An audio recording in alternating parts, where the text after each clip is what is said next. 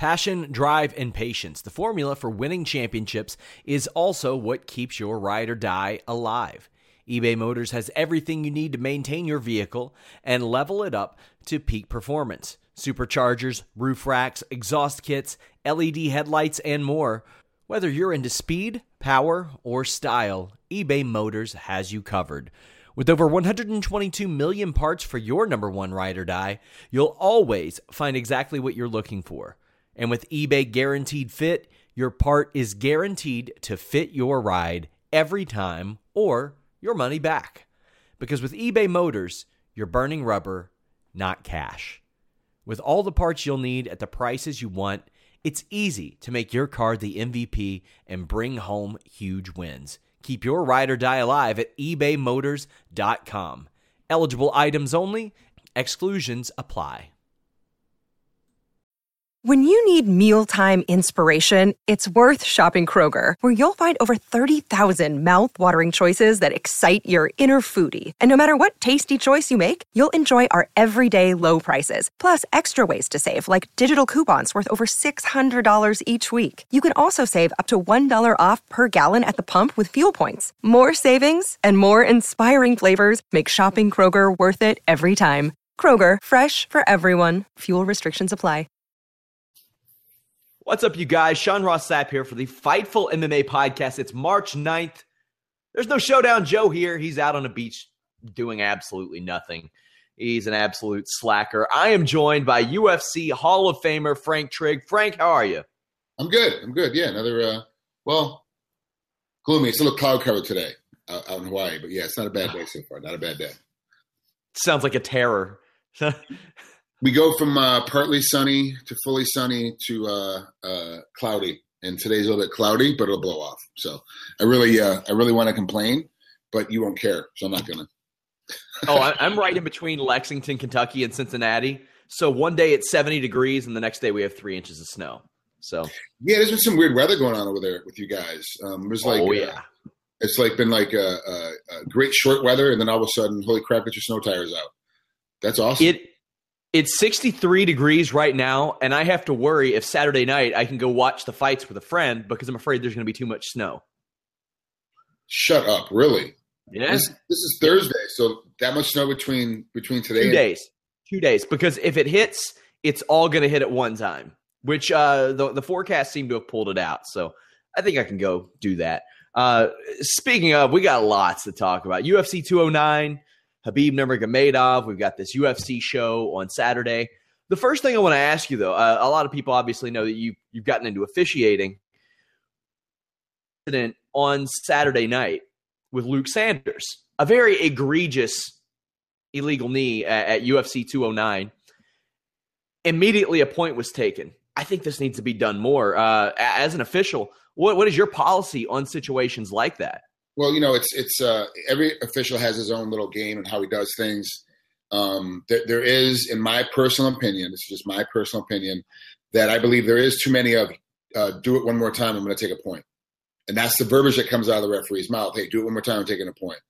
I had an instance in Bellator a couple weeks ago where I had told him in the back in the pre-fight interview, fingers through the cage is fine. Once your fingers start hooking over, then I have to make a decision. Are you doing something that's going to change how the fight's going to go? And a lot of times, nothing's happening. They're just putting their fingers through. They're not grabbing. They're not pulling. They're not trying to get up. They're not trying to stop a takedown. They're just, it's natural. We're making fists all day, and we're trying to grab things in the middle of that cage. I think it's natural. So I warned him backstage. He kept putting his fingers through during the fight. I kept having to tell him, get your hands off, get your hands off. And then one time, he reached up and grabbed a hold of the ring post padding to pull himself sideways, right? And so, boom, stop time, immediately take the point away. And I got in a little bit of trouble after the event was over because the head table wasn't clear what had happened. They didn't realize that I warned them in the back. They weren't there for my pre-fight. Don't do that. They weren't there in the middle of the ring when I was saying, hey, get your hands out of the cage. So I wasn't being aggressive. I wasn't doing the finger wag. I didn't call time. Just because don't do it again. I didn't do any of that. It was just get your hand out, slapped it off. And then when he did it, I was like, immediately we're done. I got to take the point away. For a legal knee like that, which happened with Luke, you're not allowed to knee a down opponent. Like everyone knows this. Like it's a rule. It's not like a new rule all of a sudden popped up. Like grabbing the clavicle now is legal, and before it was illegal. It's not like a new thing where we have to watch our hands now. One of the new rules that you can't come out of the fight like this, pointing at the guy's face. If you're pointing down at his hip, it's totally fine. But if you're pointing at his face, you have to either have your hands up or make a fist. It's very simple. So there is a little bit of leeway on that thing, but kneeing a downed opponent, I mean, how many times have we seen a guy almost get kneed while they're down, and the fans are going like, oh, it's illegal, and then the replay shows it wasn't, but everyone's like in the middle of it. Everybody knows this rule. Plus, the officials are telling you backstage, hey, don't do this. This is what's going to happen. How to keep away from these kind of things. It should have happened the way that it happened. Knee happens, time, 1 point. That's the way it should go. And that's, in my opinion, that's what happened. I think that was completely justified. And I would like to see more officials be consistent with it. But it also, too, is, let's not forget, we're human. We're not machines. We don't catch everything. And sometimes if it happens in a scramble, we're in a bad angle, we miss it. We can't do anything about something that we didn't see happen. We can't make an assumption something happened if we didn't actually physically see it. But there are ways that we can go to the head table, and there are ways that we can go and find out, hey, did I miss something, and what happened if it's that egregious. So, but kudos to that referee. I'm sorry, I apologize. I forget which ref actually had that fight. But yeah, that should absolutely happen the way that it did. Yeah, it was really refreshing to see. Obviously, you don't let your emotions overcome you as a professional and as an official. But is it frustrating when you tell these people in the back, don't do this, and they do it? And then I'm sure they're upset when you take the point. But I mean, you've already warned them multiple times at this point. I've had individuals after the fight come over and after the fight's all over, everyone's done, everyone's leaving out, and they're still in the back. And I've had them come marching up to me. What the hell were you thinking, taking that point away? What's up, blah, blah? And you're just like, look, man, just go look at the tape. You'll see that you were grabbing the cage, and that or need that guy in the face, or had grabbed his shorts for the 15th time, and then stop the takedown because you grabbed his shorts. Like, now I've got to take a point away because it changed how the eventfulness of the position was going to happen. I've got to take the point away. Go look at it yourself, and then of course, it's a month later. Fighters don't look at it right away and like, oh yeah, you're right. Like I screwed up. A lot of guys, heat of the moment, you don't know. A lot of women don't know in the middle of that heat of the moment. They don't know what's actually going on. They have an assumption that they're doing everything correctly. Is the assumption because you train to do everything correctly. You think that now the fight's going on, you're doing everything correctly, but you get, it happens all the time. And then of course, you have to have John McCarthy says it very well. You have to have a very thick skin as a referee because you're going to get booed. So if you do everything right, nobody cares. If you do one little thing wrong, you're the worst referee in the entire planet. And then you're going to get a bad reputation. It's like, well, bad reputation with the fans, not necessarily with the commissions, depending on what the thing is. But most of the time, it's really nothing. Like the refs have called it correctly, and the fans just don't know what they're looking at. And that's the reality of it. Is like I've been in arguments with guys. They're telling me I've been a fan of the sport since UFC 2. When John McCarthy first took the cage, I've been following him ever since. I know exactly what the rules are. Okay, so can I kidney kick you now when in the guard? Well, can I grab your clavicle when I'm anywhere in the position? Like, are these rules legal or illegal? Like, every single rule? So tell me. And so much of it is state to state. Like even on the amateur level, a lot of people don't know. Up until a few years ago, if you were in like Kentucky, if a guy wore a rash guard, you could pull it over their head and beat the crap out of them. Like, I mean, they're really in there. There's a lot of great. And remember, Nevada hasn't adopted new rules yet, so the new rules were not in effect at 209. So, but that knee of a downed opponent is not a new rule. It's an old rule. So there's absolutely not. No confusion on that whatsoever. Yeah, that was pretty egregious. And even then, Luke Sanders was still going to win the round. Of course, there was that unbelievable comeback. As soon as Alcantara went hips down and had that ankle for the knee bar, had the leverage around the ankle, Luke Sanders was like, tap, I think I want to fight again this year. So, that's quite the comeback. Help me out if I'm wrong, but I think it was from a betting standpoint, it was the biggest comeback in UFC history. Like from I think that was the Elkins fight. That was the Elkins. That's right. That's the Elkins. Yeah. I got too confused. But when you get a tattoo like he got on his chest, you better expect to be an underdog after that. Yeah. I mean, idiot. I know. There's a tattoo place I saw that for anybody that has any like racist tattoo or life disparaging tattoo, which I would consider that one of those, like, you can't get any job if once they know you have that tattoo, that they'll remove it for free. You just got to get that's awesome. Get there, make an appointment. They're like, look, everyone makes mistakes. That's the theory of this tattoo parlor. Everyone makes mistakes. Everyone screws up early in their life. We can help you fix it. There's no reason for you to walk around with a swastika or hate monger or white power or whatever negative tattoo on your body if you've changed your mind and they had an epiphany about how the human race should work. And I'm pretty sure he should go too. Get the damage removed. One fight in particular, Mark Godbeer, Daniel Spitz. Did this fight have you considering putting on about 50 pounds and getting back in the cage? Because this was... Well, let's be honest, putting on about 10 pounds and getting back in the cage. I'm not as svelte as I used to be. I'm a larger individual now. Come on. It was a great matchup. Okay. Because the fight was able to break out the way the fight broke out. So it wasn't like one guy walked out. This is a horrible matchup. 30 seconds later, you're like, why did we even have this? Why did Bruce Buffer even make the introductions? Like, this makes no sense. This fight goes through. You kind of look at the fight. You're like, yeah, I kind of should jump in heavyweight. Like, I should kind of go in. Like, I should make this happen. But you're like, not every single individual. So I got a lot of trouble in my career when I said that GSP was a B-level fighter. Everyone's like, oh, he's a B-level fighter. He's a B-level fighter. I'm like, well, yeah. Not everybody can be an A-level fighter. Only the champ can be the A-level fighter. He's the guy. Yeah. He at the time was only men. There was no women. So he's the guy. Only the guy at the top is the A-level guy. Everybody else is B, C, D below him. That's just how the world works. Not everyone's the best in the world at the time. And he wasn't the champ, and we were just getting ready to compete against each other. I just had a title shot loss. He went on and, of course, had that long run where he ends up beating Hughes' record and becoming the one of the greatest of all time. But at the time, he was a B-level fighter because he was not the champ. You're going to have E-level fighters. You're going to have F-level fighters. That's just how it works. And the UFC now has gotten so big and has so many fights, they've got to get guys sometimes that you're like, you should kind of still be in the minors. But you're also, if you're at the right place at the right time in the right division, and right now that division is hurting for talent. They don't have enough depth in it. They've got to bring some guys in. They're kind of down at the bottom.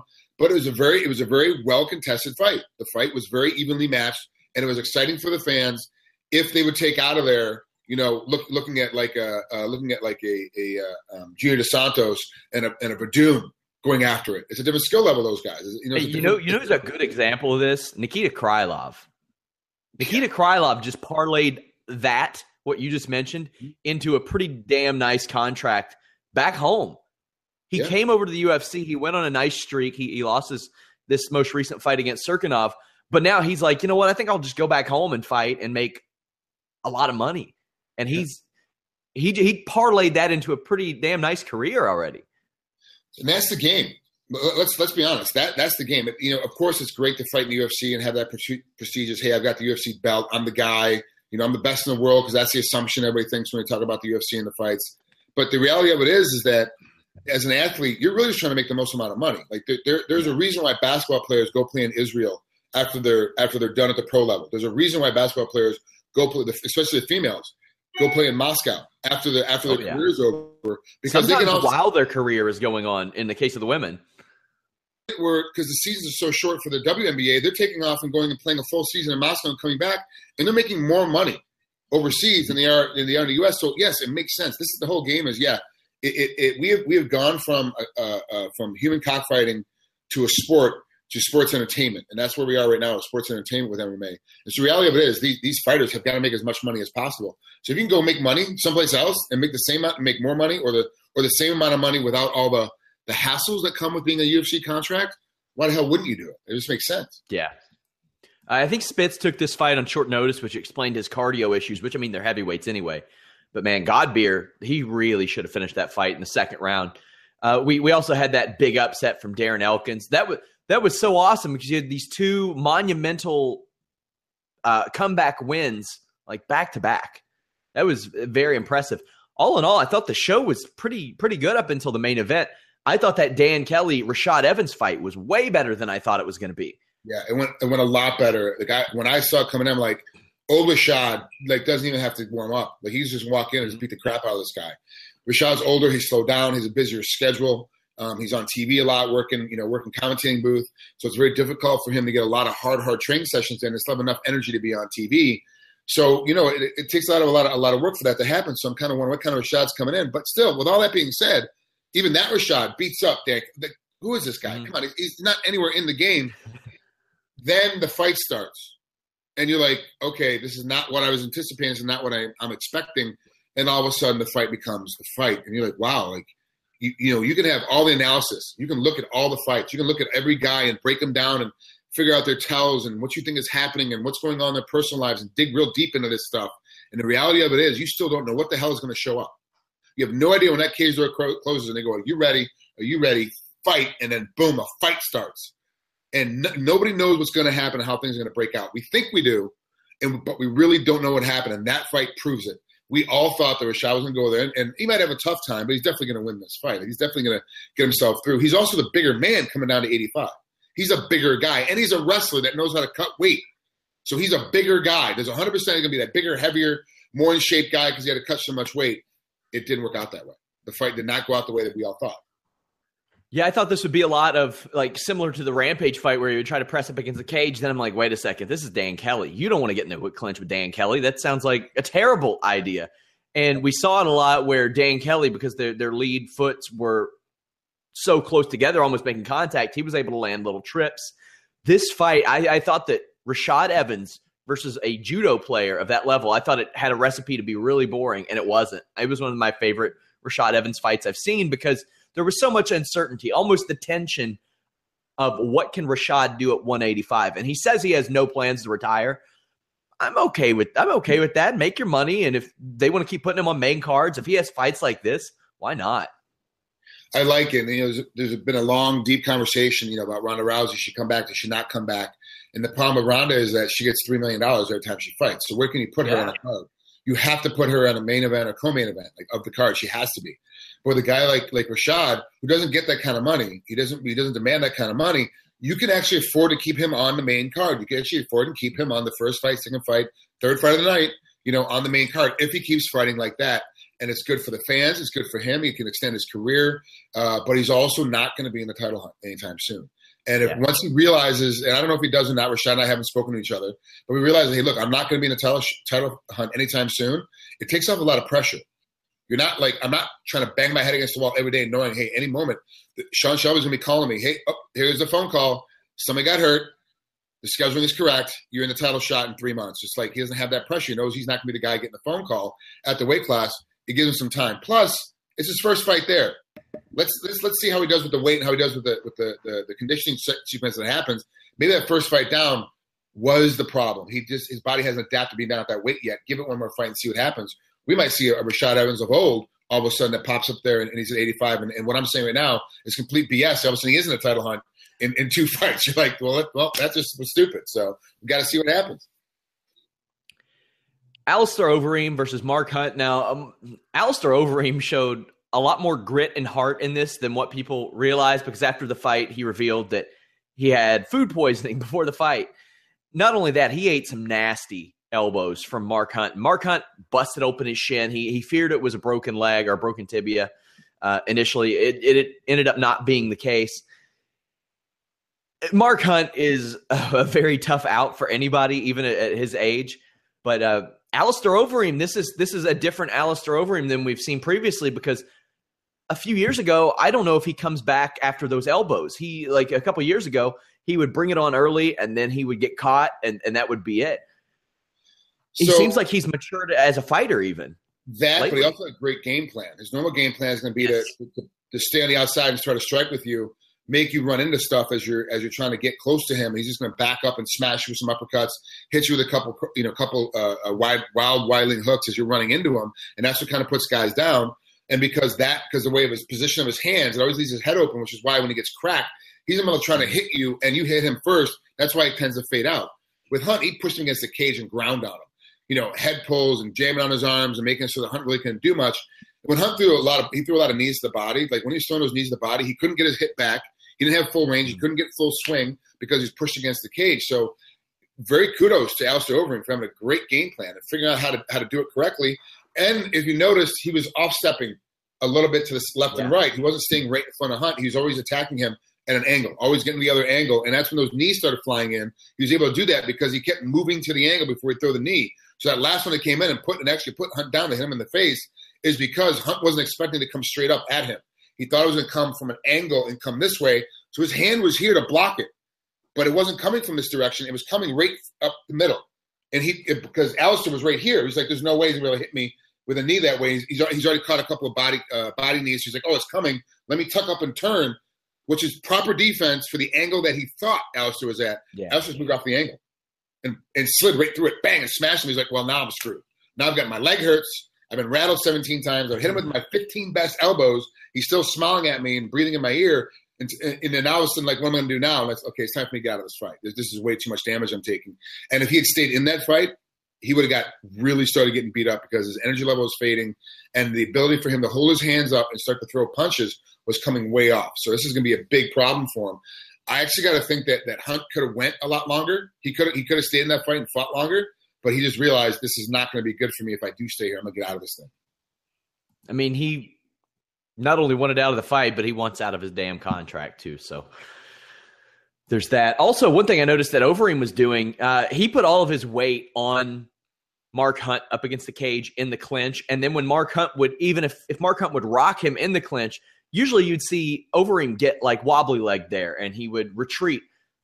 All his weight's on him. It's almost like Mark Hunt supported Alistair Overeem even in the event that he was rocked. So that's a big win for Overeem. So we found something interesting here. Maybe a month ago or so, I do a lot of work on concussion problems and long head traumas and stuff like that. And everybody talks about how a fighter, once he starts getting knocked out, he can't even get his chin back. Like, it just never recovers and never recovers. Well, I've talked to a couple of different neurosurgeons, neuro doctors, like, 100% you can get your head back. 100%. The problem is it just takes time. And the thing is, the fighters aren't going to take that year off of no contact, no smashing around, no getting hit, no getting hurt to get your head back. Well, Overeem used to get rocked a lot, but he never really got starched, to my memory at least. He never really got face planted. And so he didn't have that much damage. But I do understand, too, that in his sparring sessions, he's backed off on his sparring a lot. And literally a month before the fight, he won't spar anymore. So he's actually given his head and his chin, so to speak, time to heal up and get better. I think he's actually improved because he's now more aware of the fact that he does get wobbled when he gets hit. And he took the time off to let his head get healed up. Now he's back to full force as far as his head goes. He is older. He is, obviously now he can't be on testosterone and the other things he used to get caught for before the new system's in. But he looks great, and he's fighting just about as good as he did when he was juiced to the gills. So you got to think that for a guy like that, it really wasn't beneficial to be on PEDs. It actually was just mental. And now that he's mentally got himself put together, he's like, hey, he can take over the world. And he kind of can. He's got the size, he's got the physique that I don't care who he's fighting against. If he gets on you and then he gets the cage, he smacks you a couple times, it changes how that fight's going. And 36 is not old for, well, he'll be 37 in a couple months. That's not old for that division. No, not at all. It's actually a pretty mid-level age for that division. So he's got a lot of time left. If he wants to fight another 5-6 years, I think he definitely has it in him if he keeps up with the pace that he's doing now of staying healthy, staying healed, and not taking as much damage in practice when it's time for the fight. Speaking of taking damage, Lando Venata takes a lot of it, but I'll pay $60 to watch that dude fight any day. He's got a great skill. He's got a great sense about the fight game, and man, does he come in like a terror. Like, I cannot believe how much energy he has. Yeah. Even if he takes a couple of heavy blows, he still likes to fight. He still wants to come in. He's one of those guys that pushes hard all the time. When he's winning, when he's losing, he pushes even harder. And the thing is that he feels like he's losing once he gets hit one time. Like, oh my God, I'm losing. I got to go. And he accelerates. You're like, I can't keep this guy's pace, and he's cracking the crap out of me. What is going on with this? Great. Yeah, I really do I agree with you. $60 is a cheap price to watch him fight. Yeah, you can really see the Cub Swanson in him. Those two train together. Mm-hmm. I want your opinions on the Khabib Nurmagomedov situation. You're a guy who, he had to make weight your whole career. He didn't once before, but this situation, in my opinion, this was, for me, the most anticipated lightweight fight maybe that I've ever seen. Like, outside of a real championship fight. I was stoked for this fight. You got to feel for Tony Ferguson. But Khabib didn't make weight. He didn't make it safely. The thing that bothered me about the situation was Dana White afterwards saying, well, you should have called me. We could have saved this fight. And I'm like, how? How? If the dude was unhealthy, he was either going to miss weight or he was going to have to get an IV, which would have had to have been approved by USADA. But what's your take on this whole situation, this whole Khabib situation? So it's not like he got called 2 weeks ago and said, hey, this fight's going to happen. He's going to make weight. He's a professional fighter that is in a weight division. As part of your contract, you have to make a particular weight. You got to be able to walk in and make 155, or that's what it is. If you can't make the weight, you're not fulfilling the portion of your contract. He's known about this fight particularly for 10, 12 weeks. He's had time to get his weight down. Him not being able to make weight, he should have known a month before, because I've been on a hard diet. I've been training hard. My weight is not coming off. He can always make the phone call. Hey, look, I'm having a little problem making weight. I'm going to be able to make it. Give me a week. Let me see where I'm sitting. 3 weeks before the fight, he go, yeah, I can't make weight because I've been trying. I've been on my diet. What has happened is that, I'll make weight. Don't worry about it. I'll make weight. I'll find a way to make weight. Don't worry, I'll make weight. He didn't dial in his diet. He didn't dial in his game. And so as a result, when you're not dialing in your diet game, when you're not dialing in getting your weight down and getting within striking distance, being able to dehydrate yourself down, you have to come in and, I saw jokes, he came in and tried to cut 45 pounds a week of. I don't know exactly how much he tried to cut, but you think about this. At 100 pounds, right, if you're cutting 15 pounds, that's 15% of your total body weight. It's 7% of your total body weight, or it's 10% of your total body weight at 150 pounds. So if he's cutting 15 pounds of water, he's cutting that much. He's cutting 10% of his total body weight to make weight. That's a huge amount. Yeah. At a heavyweight, if a guy's 300 pounds or 285, he's got to cut 20 pounds to make 265. That's not. You're like, so what? It's like 3%, 2%. You lose that in a workout. Like, who really cares? But when you're weighing 165, 170 pounds, trying to cut that weight, that's a lot of your body weight. So if he comes in, let's just say, bad scenario, he walked in, he shows up in Vegas at 172 pounds. He's now looking at 17 pounds to drop weight, which I know is more than that. It's going to be damn near impossible for him to get down there. Like that, and he's not going to be able to fight worth a damn the next night, even if he did. And I think he came to a position where he's like, I can make weight.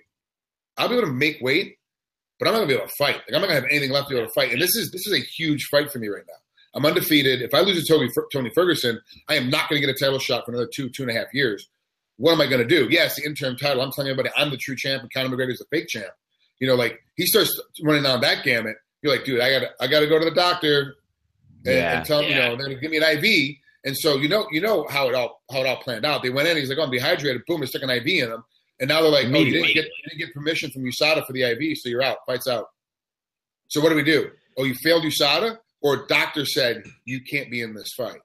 So who knows what actually happened behind the scenes? But with the story we get is the doctor said he can't fight, so now the fight's off. And it's what 12 hours or 10 hours before you're supposed to make weight. So yeah, fight's over.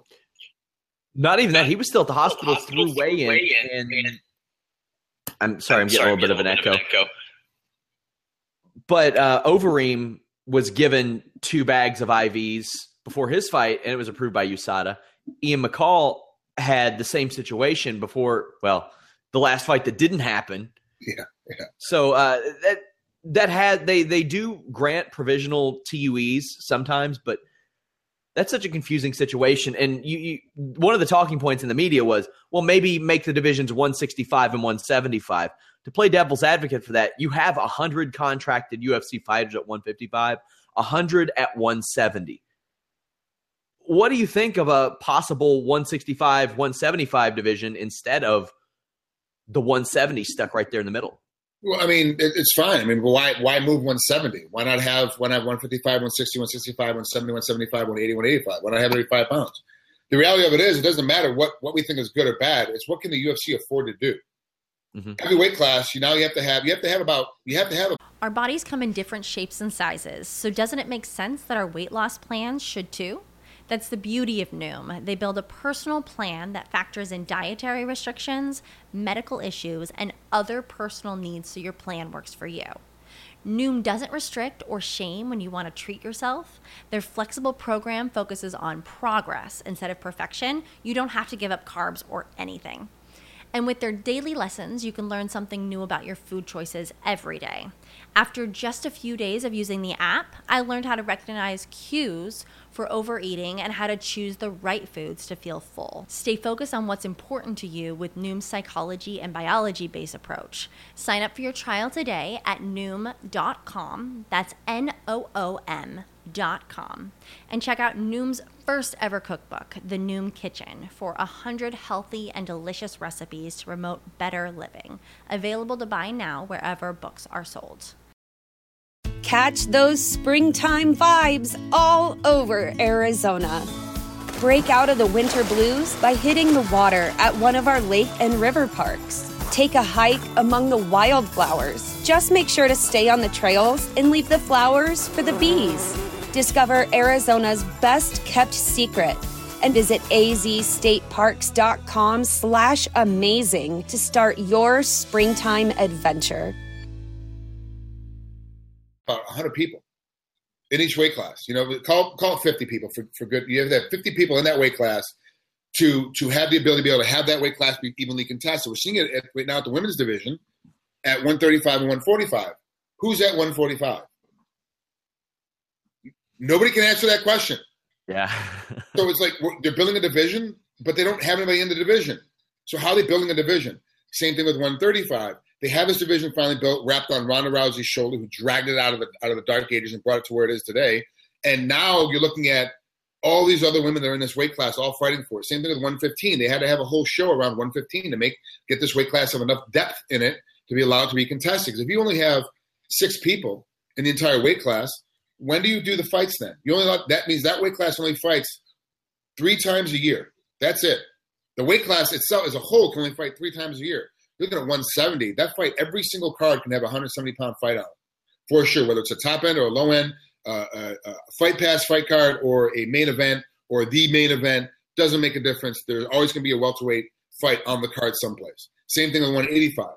These other weight classes now becomes economical. Can the UFC afford, the new owners, can they afford to add in a new weight class and make these things happen? The reality of it is, if you signed a contract to fight at 155, then fight at 155. If you can't make 155, then you fight at 170. That's it. There's no this. When everyone comes up, we should have a weight class of 165, and we should put the other weight class at 1. Well, no, guys, that's not what we signed up for. We're professionals. We know what we signed up for. We know what we walked into. These are the 2 weight classes we have. If I want to go down to 145, I can do that. If I want to fight at 155, or I can go up to 170. If I don't like that, I can go up to 185. Look at Johnny Hendricks. He's had to move up to 185 because he can't make 170 anymore. That's the reality of the sport. Sometimes you have to change weight classes, and that's just how it goes. And this talk of adding these other weight classes is great. I would love to see it happen, but it's not going to happen. Like, the UFC does not have another, $3 million a year to spend on a new weight class. They were doing it with 145 in the female division. It's like, oh yeah, it was so funny. A few weeks ago, I've mentioned this. Daniel Cormier was on TV saying, "Who the hell's going to fight in this division?" And Karen Bryant says, Marloes Koenig could come over. Meanwhile, she's main eventing for the competition, and then she retires after the fight. And she lost after she lost to Julia Budd. After she lost. And if you look up and down the world 145-pound women ranks, it is full of women who are like 37, 38 years old, or they're barely 500, or they've got like 3 fights. Yeah. So that if you build it, they will come thing isn't necessarily true for some situations. So I feel, and this is just speculation, I feel Bellator started it first by getting a huge Russian influx into their ranks. However Scott Coker did it. Then the UFC realized, hey, there's a lot of really good Russian guys out there. Let's try to pick up some good Russian guys. And they all happen to live in either New Jersey or San Jose. It all kind of worked out. I have a feeling there's going to be a huge influx of more women, Eastern European-based female fighters are starting to get signed to the UFC. Let's be honest, the female division right now at this point is still the better fighters in the female division, the more sought-after fighters in the female division, the better-looking ones. That's just the reality of it right now. It's still in that stage of its growth. There's going to be a huge amount of influx of Eastern European women to come in because they're fighting. They've got no exposure over there, and the thing with those fighters is that you really don't know. It used to be, I'm fighting this Russian guy. He's got a record of 37-3. Like, who's he really fought? I'm going to kill this guy. Then you get in a fight with him. You're like, holy crap, this guy's really 37-3. This sucks. This is not what I was expecting. There's going to be a lot of that coming in. These girls are 500. These girls are 37 years old, and they're barely over 500, and they're coming in. All of a sudden, they're winning the division. You're going, well, this girl's record is just over 500. How is she the champ now? All of a sudden, well, because she's been fighting over in all these fights that we don't know anybody, and these girls are tough. There's a lot of really, really tough fighters over there we just don't know anything about. All these smaller women were coming out of Japan for a while. At 115, they're all coming out of Japan for a while because that's where culturally that's where they could fight. And all the small women that would go over there to fight, if they weren't from Japan or from the Asian region, they go over to fight. Now with the 145-pound division for women, it's going to be Eastern Europe. It's going to be that type of Tatar-looking females going to be coming out of the woodwork and just crushing fools. And it's going to be great to watch. So we had this UFC 209 main event. What'd you think of it? I thought it was a good main event. I thought it was a good main event. That first round where they were playing pitter-patter, but both of them know that this is going to be a long fight with a lot of damage being thrown out by both guys, and neither one of them want to have it happen. I thought it was a good main event. That main event went the way that two evenly matched top-end professionals are going to go. When you see two chess masters play chess, it's kind of freaking boring because it's not like it's a very long, drawn-out game. When you're watching two karate masters, it's very long and drawn out. No one really gets any points. Same thing with MMA. I don't know why people don't get this. George St. Pierre said before he retired with Johnny that, my fights are boring because I'm fighting the best guys in the world. This is what happens when two masters fight each other. Things slow down. Everyone's nullifying each other because everyone's great at all levels. It's not like, in the mid ranks, I'm a wrestler, you're a boxer, I'm going to push against the cage and press you, take you down, and beat you up on top. I'm going to win these fights that way. Once it starts getting where all of us are good at all three divisions of MMA, things slow down. That's what happened in that main event. Both those guys are amazingly good at all three levels of MMA. And yes, is Timon a better wrestler if it was just a wrestling match? Yes. Is Steven a better striker if it's just a striking match? Yes. But add in wrestling and jiu-jitsu and boxing into it all at the same time, now all of a sudden it's even. And that's what we saw. We saw an evenly fought fight. I'm not of that company. Of course not. And that's the thing that no one really is, which makes no sense. I think Joe Rogan and I are the only two that kind of agree. True, it may be. But hey, it's ultimately something like that, despite it being legit competition. To the viewer, it's almost subjective entertainment unless you're breaking it down and stuff like that.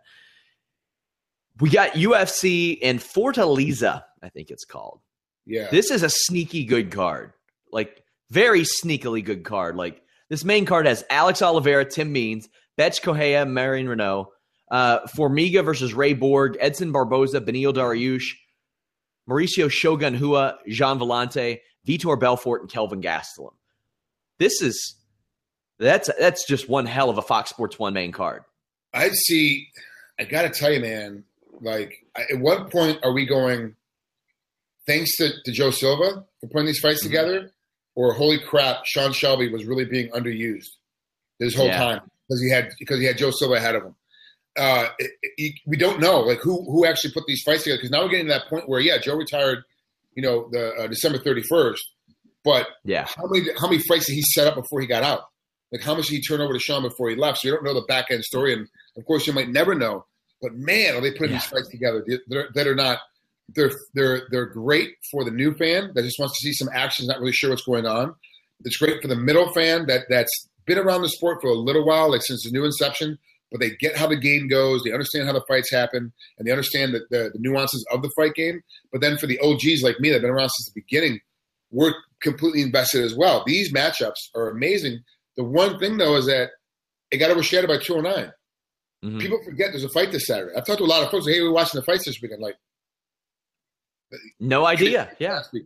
Because I went to Kauai over the weekend with my wife to go. We've never been over the island of Kauai, so they go check it out real quick and see a couple of friends over there. So I was watching on a different island. So they thought that I just had forgot about the fights and didn't show up for our normal fight party. So I'm like, hey, let's have what are we doing on this Saturday to watch the fights? And they're like, the fights were last week. Like, no, dummy. Yeah. The fights this week on Fox Sports 1's a free card. They're like, and good ones, some real good ones. Yeah. Like, you got Josh Berkman on the prelims. Joe Soto, who, isn't lighting the world on fire, but challenged for a title against Ronnie Yaya. That's going to be a fun fight. what a lot of people don't realize, with the state of the UFC light heavyweight division and not knowing what the hell John Jones might do in April or May, you never know what'll happen. 35-year-old Mauricio Shogun Rua is like a Jean Vellante went away from getting an interim title shot or a title shot or a Daniel Cormier knee injury away from it happening. Like, he's won 2 in a row. He's a name. He's like, I think, top 5 in the division.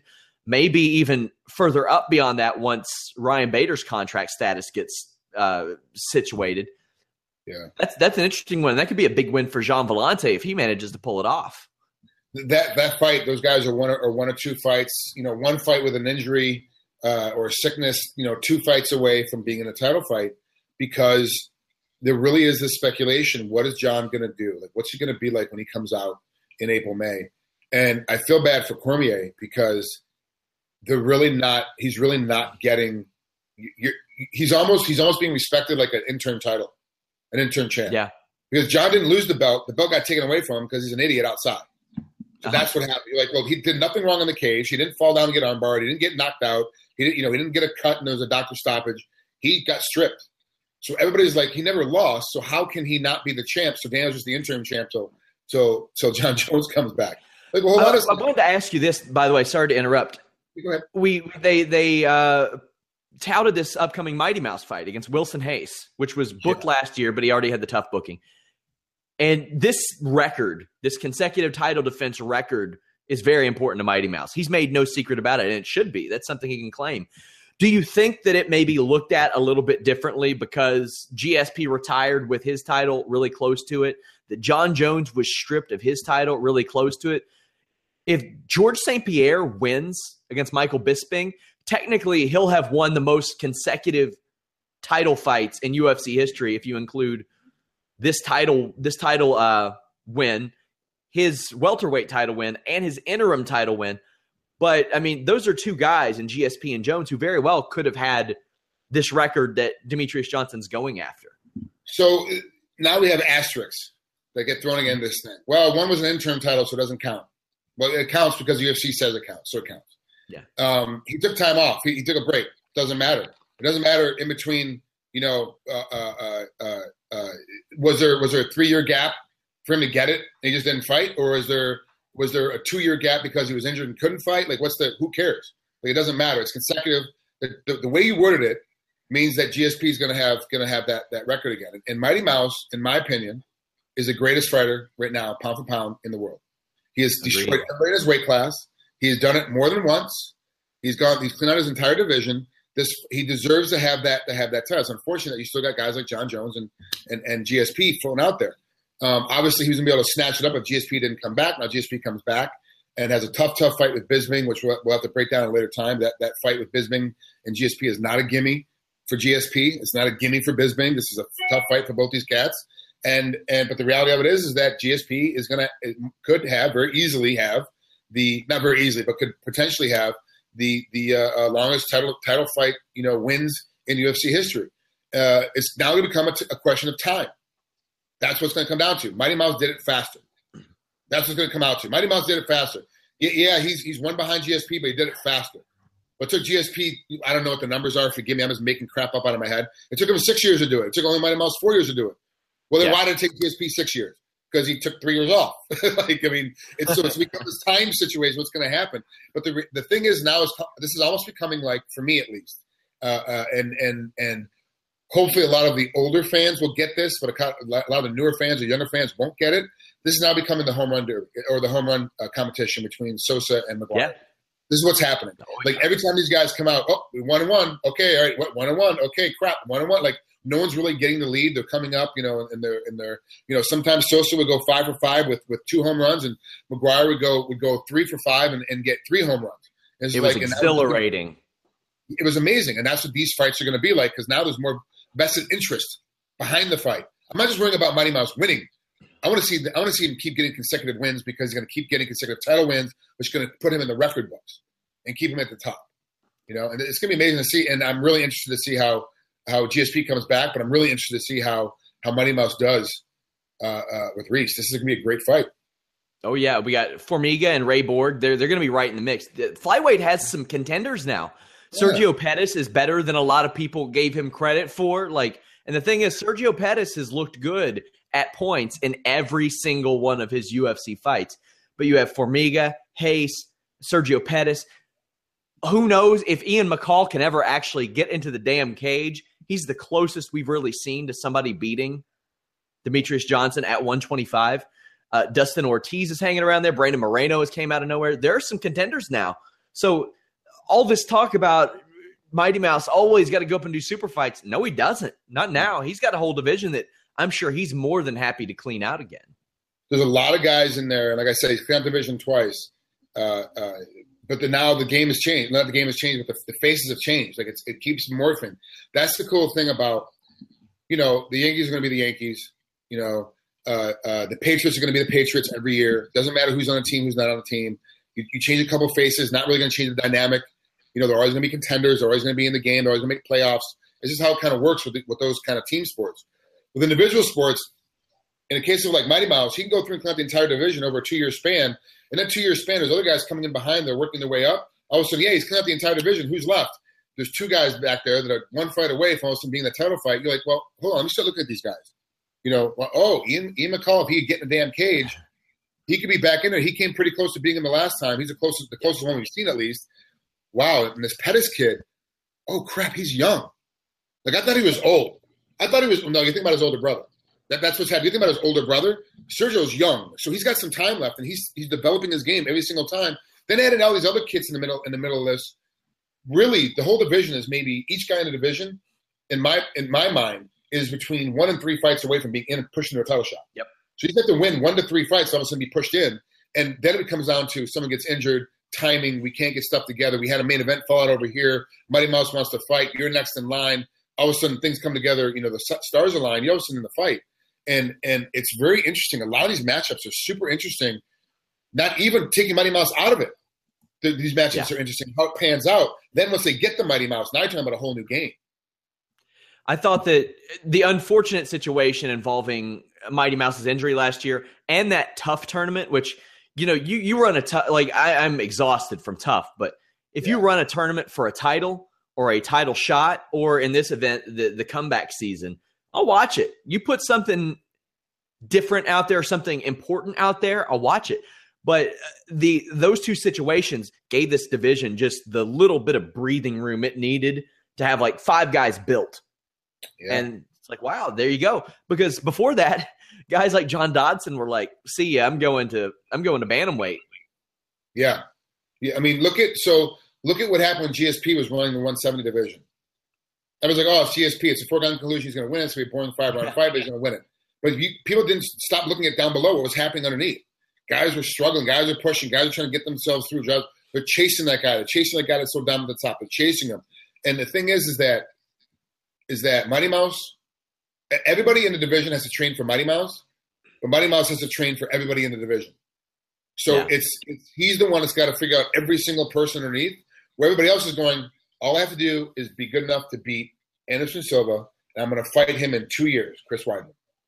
And he came in and he beat Anderson Silva because he trained for 2 years to beat Anderson Silva. He had other fights. He fought other, but his whole game was Anderson Silva's the best guy in the world. He's the best guy at the top of the chain right now. He was running my weight class.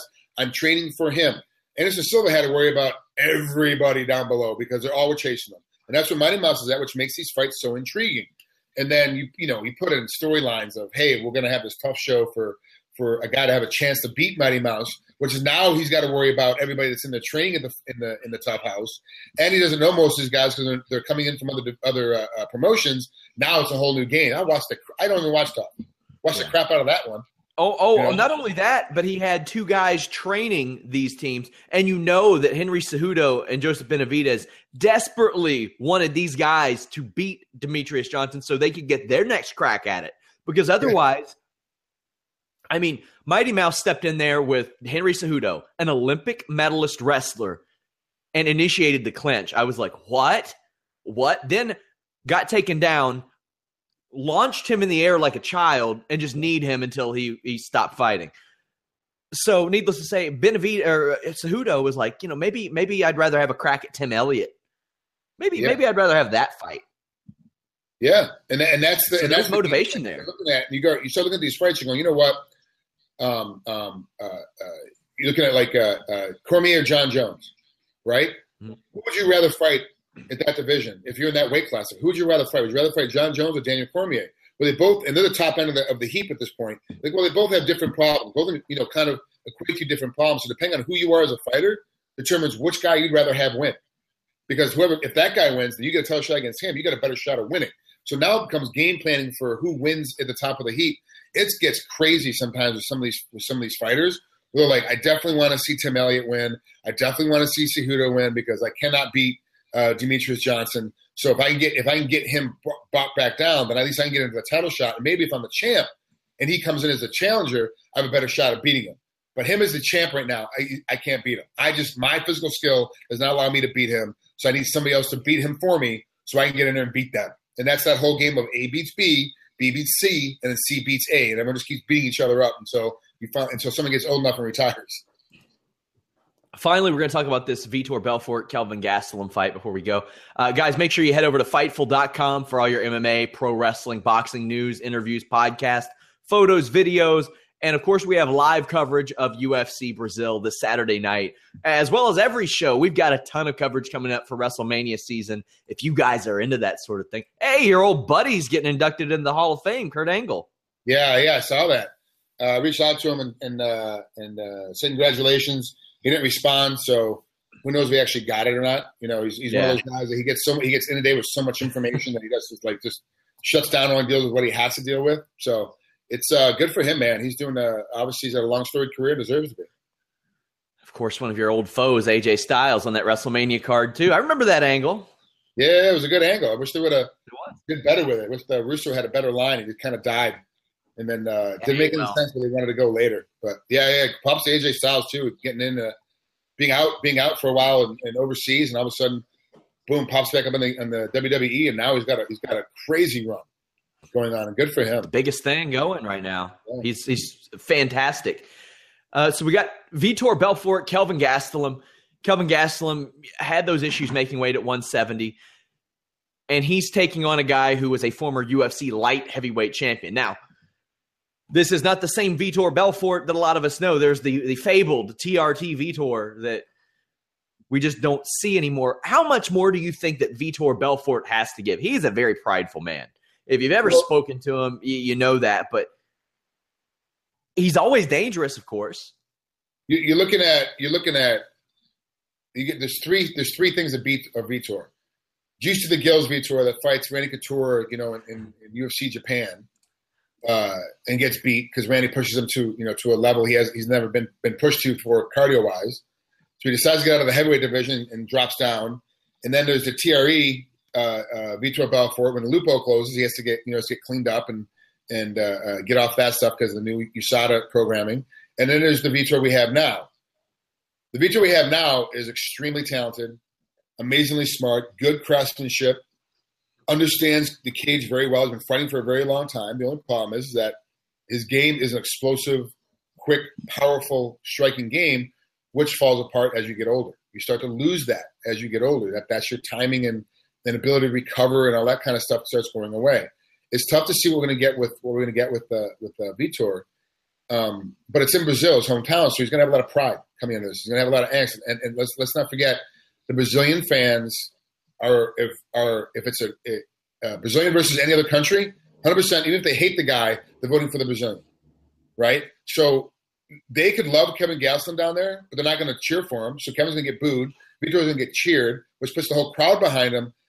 Now Vitor is going to come up and puff his feathers and be a little bit of peacock out there. And, he's got the speed. He's got the one-time speed, the one-time slash to be able to catch Kevin. But after like his third or fourth time that he tries to throw something, it's going to start to slow down. And Kevin's going to catch his timing, and then it's going to start to overwhelm him, and Kevin's going to start taking over the fight. It's going to be interesting to see how deep Vitor wants to go with this one because he's going to have to go deep. Kevin's not a guy that goes away. Kevin's not a guy that falls down easily. How much more does Vitor have to give to the sport? Nothing. The man gave enough to the sport. He deserves to be in the Hall of Fame as it is. He deserves to be remembered as a pioneer of the sport. He was in it from the very beginning. Of the second tier of guys that came in. He's been around since then. Like he's outlasted everybody in his era that has fought. They've They have since all retired and moved on to other things, and he's still in the game, still fighting. He is the older statesman right now. How much more does he want to give? The problem with Vitor is that his ego and his pride are 5 times the size of his body. And so he will keep on giving it until they tell him to go away. And he can go on a 3-fight losing streak. If they give him another fight, he'll come in and give another fight. He will keep on going. And so he's a guy that you have to force into retirement. He's a Chuck Liddell in that mindset where, like, he will continue to fight until you tell him you are being sat down. We are no longer giving you fights, and we are not releasing you from your contract. You have 2 more years on this contract, and you're just going to sit. We're not using you anymore, so start thinking about doing something else. It's been over 20 years since his first UFC fight. He turns 40 this year. And I remember seeing the video of a 19-year-old Vitor Belfort destroying the facade of SAFTA of John Hess, just beat the brakes off of him in Hawaii. Frank, anything you want to tell the people before we go? No, man, this is here's the thing about paying attention to MMA right now, is that there's these cards are sneaking up underneath you. It's not just UFC cards, but you're getting Bellator cards that are sneaking up underneath you. If you're a fight fan, there's a lot of content. I know there's a lot of noise out there that kind of drowns out what's going on. But you've got to sit down and watch these fights. A lot of times on Fight Pass or on Spike.com, the cards that aren't on TV are actually the best fights of the night. You got to start watching these cards from top to bottom. Yeah, I don't really know this guy. But I'm telling you now, the way the sport is going, you watch a guy on this prelim card once or twice, and all of a sudden he's a main event on the main part of the card, and then 2 fights after that, he is the main event of the card. He's only been around the promotion for 4 or 5 fights. Like, what the hell happened? These guys get on these runs, and you want to know who they are. You want to be smarter than the rest of your fans or rest of your friends. So you got to start paying attention to these fights early. Like this card we just talked about, Sean. That thing stuck up on us, and it's a great card. It's a great card. Hey, you never know when you'll discover a Michael Page doing like a 720 tornado kick to some poor guy's face, or Gerald Harris coming out of retirement and slamming a guy 50 pounds heavier than him into unconsciousness, or just 2 guys going in there, chucking and ducking, trying to make a name for themselves, trying to get some extra money. You never know. And everywhere, like you said, from Spike to Access to Fight Pass, these fights are everywhere, man. Yeah, and it increases your cable bill quite a bit to get all the channels, but yeah, it's pretty significant. It's pretty cool to see how big MMA has come along and how much there's space now for a lot more guys. There's a lot more guys that are training, a lot more guys that are getting the pro ranks, and because there's a lot more promotions now that are able to survive because there's so much TV access, and we got to keep that up. And the only way to keep that up is by guys watching and having people sit down and watch the fights. Well, Frank, I want to join you so much, or thank you so much for joining me. Showdown Joe, he's a slacker. He doesn't do anything. He doesn't do a damn thing. He's sitting on the beach, getting his. Where's he, Mexico? Mexico right now, hanging out. I bet he isn't really getting a tan. I bet he went and got a spray tan there.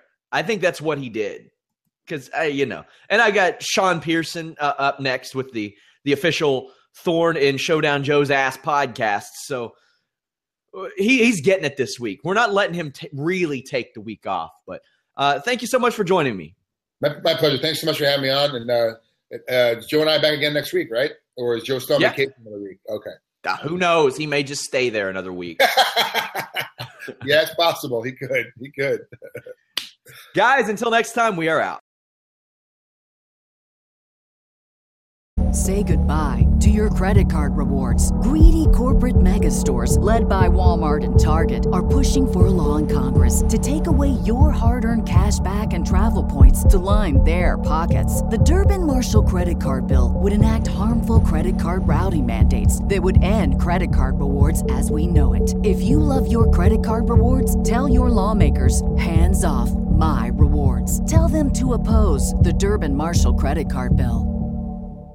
Save big on your Memorial Day barbecue, all in the Kroger app. Get 3-pound rolls of juicy 80% lean ground beef for $3.49 a pound with a digital coupon. Then get select varieties of flavorful Powerade, Body Armor Super Drink, or Arizona tea for 77 cents each, all with your card. Shop these deals at your local Kroger today, or tap the screen now to download the Kroger app to save big today. Kroger, fresh for everyone.